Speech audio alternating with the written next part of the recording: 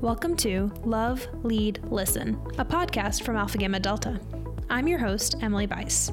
Join us as we discuss topics that affect women of today and examine the ways that we can be women with purpose. Hello and welcome back to Love, Lead, Listen. In today's episode, we are celebrating Women's History Month, and we have a special guest to help us do so. Today's guest is Fran Beck, who is a fraternity and sorority historian. She has a master's degree from the College Student Personnel Program at Southern Illinois University, Carbondale. Her master's thesis details the history of the fraternity system at SIUC from 1948 to 1960. She also has a PhD from SIUC in Educational Administration and Higher Education. Her thesis was on coeducation and the history of women's fraternities from 1868 to 1902. In addition, she has done research at the Student Life Archives and has written several histories of University of Illinois fraternity chapters for the Society of Preservation of Greek Housing. For years, she has run the Focus on Fraternity History Facebook group, which shares fraternity and sorority history with members across the world. She also runs fraternityhistory.com. She is a member of Pi Beta Phi. Fran, welcome. Thank you, Emily. We're so happy to have you. My first question is, fraternity and sorority history, that's such an interesting field. What led you to doing research here? Well, when I was a member of the chapter of Pi Beta Phi at Syracuse University, I found the old Arrow magazines. They were bound in leather and we had nearly a full run going back to the 1890s. And I loved to sit and read about the women who came before me in the chapter and in the fraternity. And so I really started my love just looking at those old magazines. And then fast forward a decade or two, and we moved to Carbondale, which luckily they were paying my husband, but there's hardly any spouse jobs, or there were hardly any spouse jobs back then. So after my twins made it to kindergarten, that's when I started the College Student Personnel Program. And that's when my love, really started to come through. And so I learned about the history of your chapter at SIU. And then and it has one of the most interesting histories of any chapter you will find, and that's probably a show for another day. But then I decided to work on a PhD, and I did. And it was before the internet and before Google, and so I had to use real books and articles and just really delve into the history of our organizations, because it covered the 7 founding NPC groups and what they were doing. So it was really a fun exercise to do that, but it just made me want to do more. Yeah, it sounds like you kind of got a taste of it and just kept digging. Yes, but it is such a specialized field that you really can't talk to a whole lot of people about it. So it's nice to be able to have kindred spirits that whose eyes don't start to glaze over after 5 minutes. Well, that's true. I know I first kind of got interested in it when I read your thesis. So I'm from the Beta Eta chapter at SIUC, and I read your thesis about the history of the chapter. And like you said, it's fascinating just how everything happened and how the chapter formed. But again, that is a conversation for another episode. So I want to dig in a little bit into the history of sororities in particular. And my understanding is that most of them, specifically the NPC organizations, began when women started attending college in the 19th century. What inspired these women to start sororities? Well, in the 1870s, after the Civil War, I think during the Civil War, a lot of the small colleges admitted women because their money was as good as the men's money. And with the men away fighting, to admit women just made financial sense. But women weren't always welcomed at these colleges and universities in the late 1800s. And so they just wanted to share their experience with other women and to be nurtured by other women and to have their accomplishments be celebrated by other women. We need other women.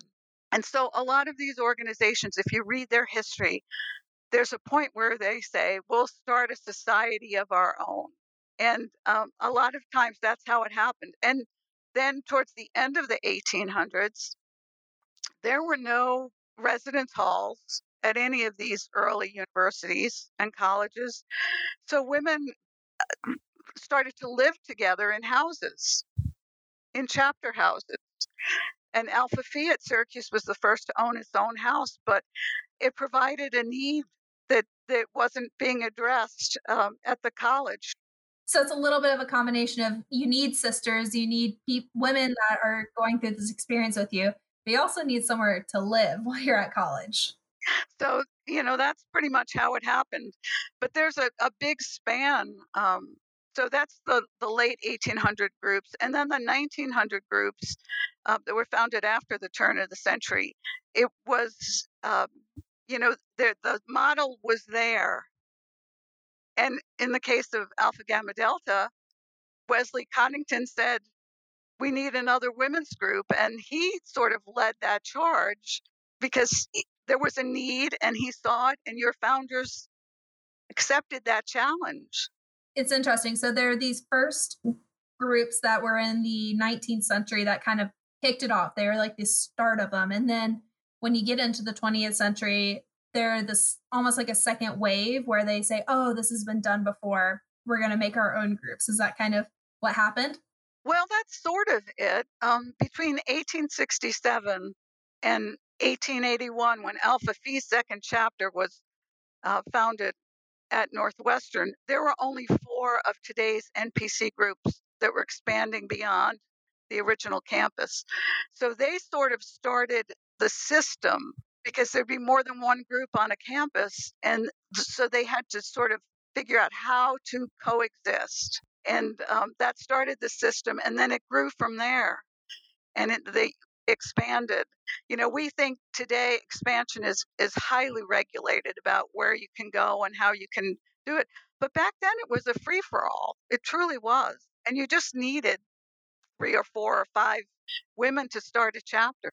It sounds like very different than what we do today. Another topic I want to touch on is that while these women were starting organizations, we do know that many, if not most of these organizations were started originally by white women for white women. Can you tell me what options were available for women of color around this time? Well, unfortunately, a lot of these organizations were started by white women because there were only white women at those colleges and universities. Sad to say that in 1963, there were less than 50 Black students at Syracuse University, and that's in 1963. So imagine how many there might have been in 1904 and 1905.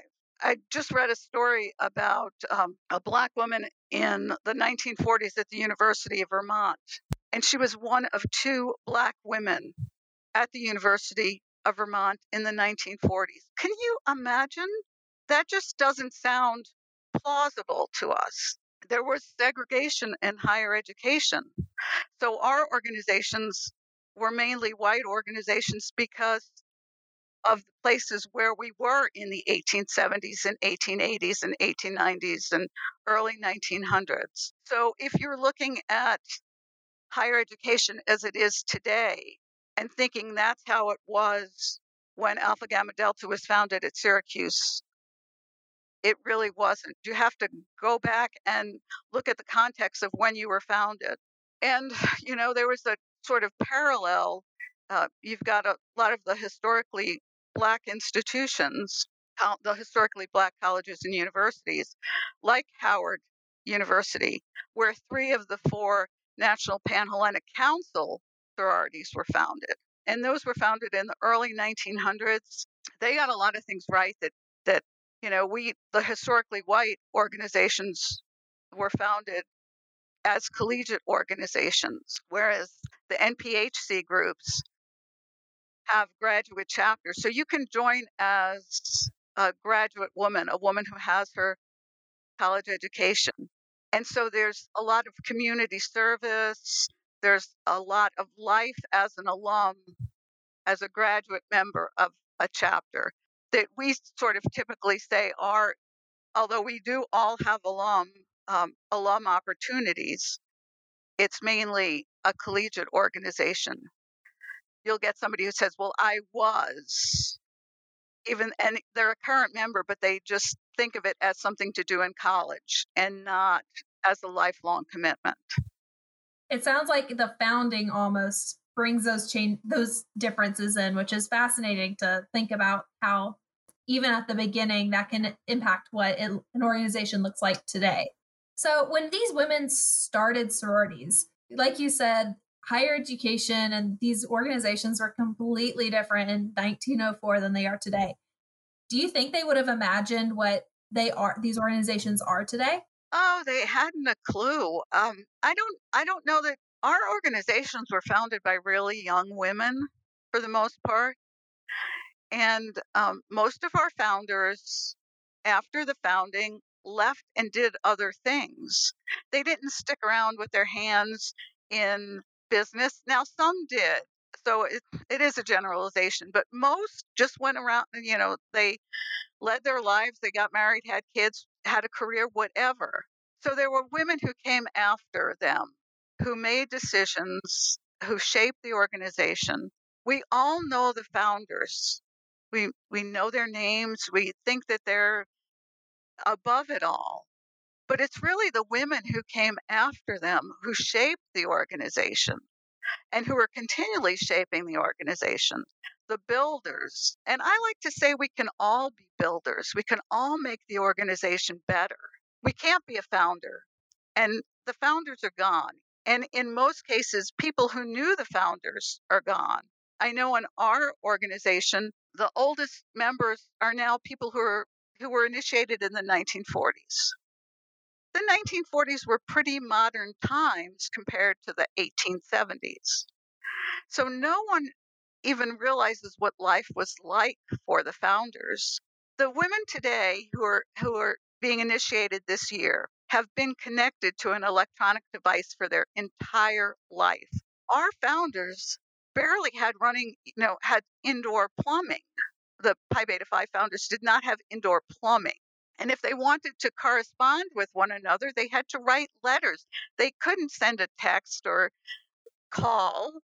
They Things took time. So they hadn't a clue of what life would be like 150 years later. That was beyond their scope. They were young women who did a thing, they got together, they created this organization, but then they went on with their lives. And yes, as they were, in the case of Pi Beta Phi, as they were older, we were founded in 1867, and the first founder did not attend convention until the turn of the century, when she was a rather middle-aged to older woman. And they were sort of surprised, what had happened to their organization. Now, you had Emily Butterfield, who kept her hand in things and was quite active. But even the people who knew Emily Butterfield are leaving your organization rather quickly, maybe joining her somewhere, but she's not around. And the founders, while they're revered, I don't think they had a clue. I don't think they sat down and designed an organization.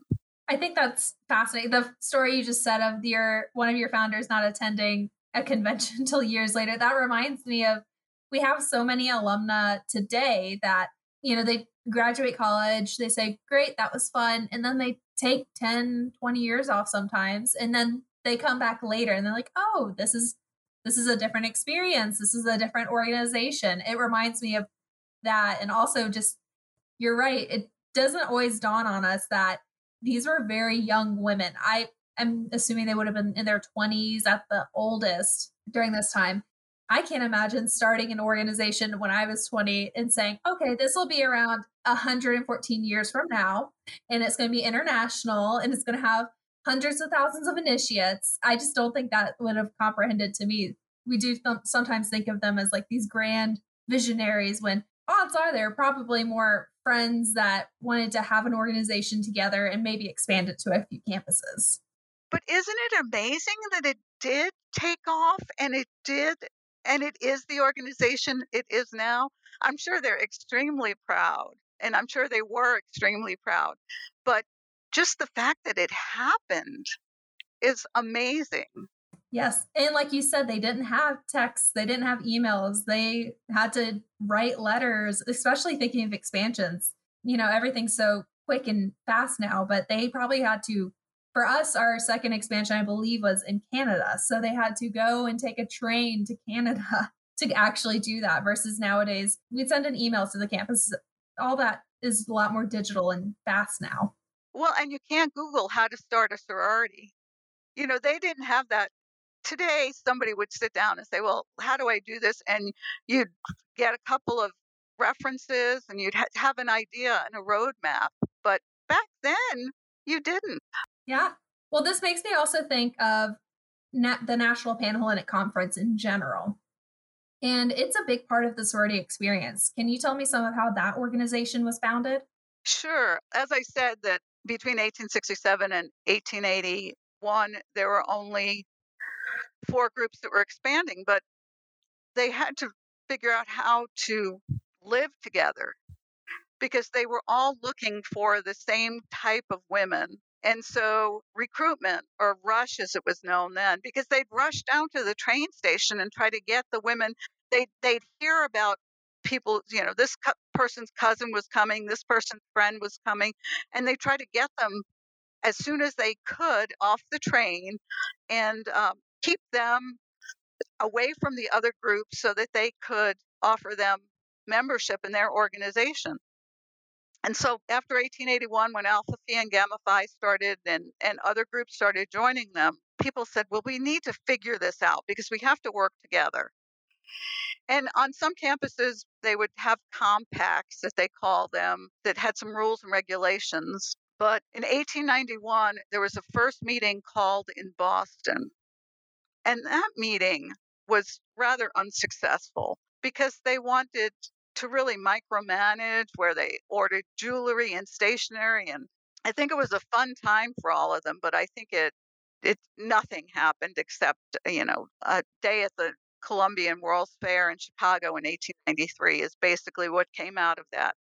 Again, in 1902, those seven same groups were invited. Chi Omega and Alpha Chi Omega were invited but couldn't make it. And they met in Chicago, and it clicked that they had to work together for them to exist on campuses. And so from 1902 until the present day, NPC has been a large part of the sorority experience. After all, who understands us better than each other? Absolutely. It's almost like a camaraderie of sisters, but just across organizations. And after all, I like to say it in the Fran Beck view of the world, that we are the same organization, that when you strip away all those exterior kinds of things, the flowers, the badge, we all believe in the same things. We want our members to be the very best college student they can be, the very best member they can be, the very best citizen they can be. And we are the same organization. So I think sometimes when people get so wrapped up in, oh, I want to be this or I don't want to be anything, they're not seeing that big picture. Well, my next question is that we know that through the 100 some odd years that these organizations have been around, it has not been smooth sailing the whole time. Can you tell me about some of the challenges that these groups have faced over the years? Well, we tend to think that the abolish Greek life movement is something new, when truly it isn't. Since our very beginnings, there have been um, places that did not want fraternities and sororities. Anti fraternity sentiment has been with us since the very beginning. We've weathered a lot of storms, the Depression, when money was very tight for some women and they couldn't afford to be members, and there were less women going to college because the families couldn't afford to. If a family had the choice between sending a son or a daughter to college, it was the son who went because he would need to earn a living and the daughter would, you know, be married in most people's thought process in a situation like that. So there are people who have such horrible views about our organizations. They lump us all together. There's one bad apple and we're all rotten. And so it just takes one stupid person doing something stupid and we're all painted with that same brush. So it's hard. When I tell people what I do, I can tell when somebody, they just write me off right then and there because they had some experience. They just don't like fraternities and sororities. They've seen Animal House 15 times and that's how it is. It's with us, and we always have to try to talk about the good things we do. We have to atone for the stupid things that stupid people do. It's not easy being a member of our organizations because we have this history of a lot of things that are unfortunate. That is true. Another piece of sorority and fraternity history that I think we get caught up a lot in is traditions and how those fit into our organizations. And so, my question is, when we talk about the traditions of our organizations, we're usually talking about that in the context of our history. Is there a difference between our traditions and our history, or do they kind of go together? Traditions is a really tough word for me because in a lot of situations, tradition is what you did last year. And I don't know if kids still play telephone, but it was a camp game where you'd line up in two lines and somebody would say something, a phrase or a sentence, and you'd have to tell it to the next person and the next person and the next person. And then at the end of the line, you would find that what got down the line was so totally different than what was said to the first person. And that's how I see tradition because things will change. And so when a chapter member says, well, it's our tradition, or we've always done it this way, I like to say, no, probably not. That's not how it works. Things get changed. And history is the sum total of what occurred in an organization, be it a chapter or be it the organization themselves. It's multifaceted. It's the good, the bad, and the ugly. How did we get to where we are today? That's the history. And traditions, I think, is just a cheap cop out on a lot of things. If you say it's tradition, then it's okay. When no, it really isn't.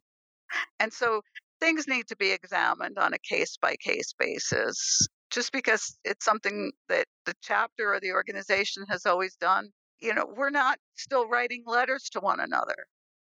Things have evolved.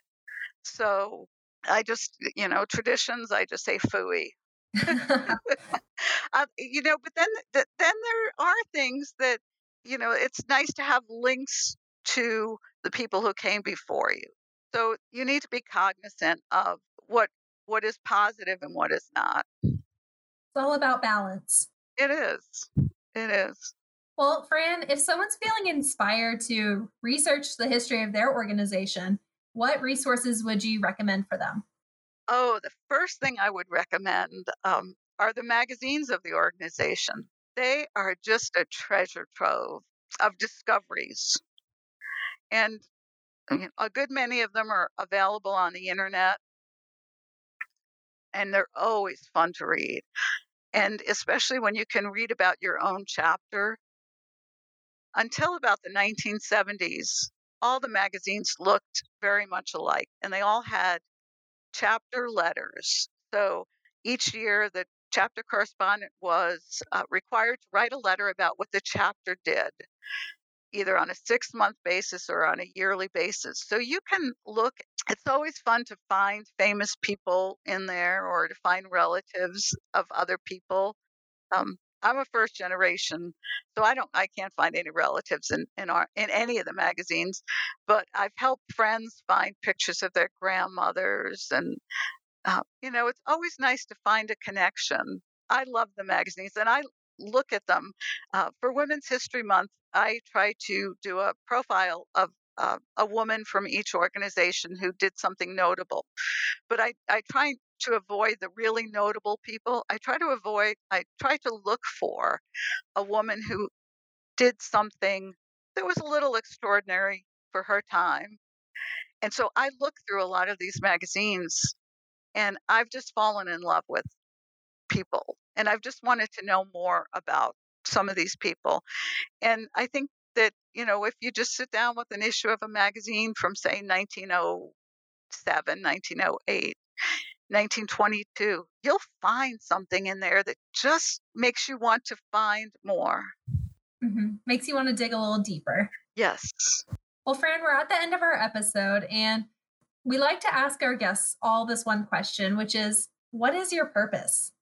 I just want to make women especially, but members of our organizations, realize that they are just one tiny little link in this one long chain.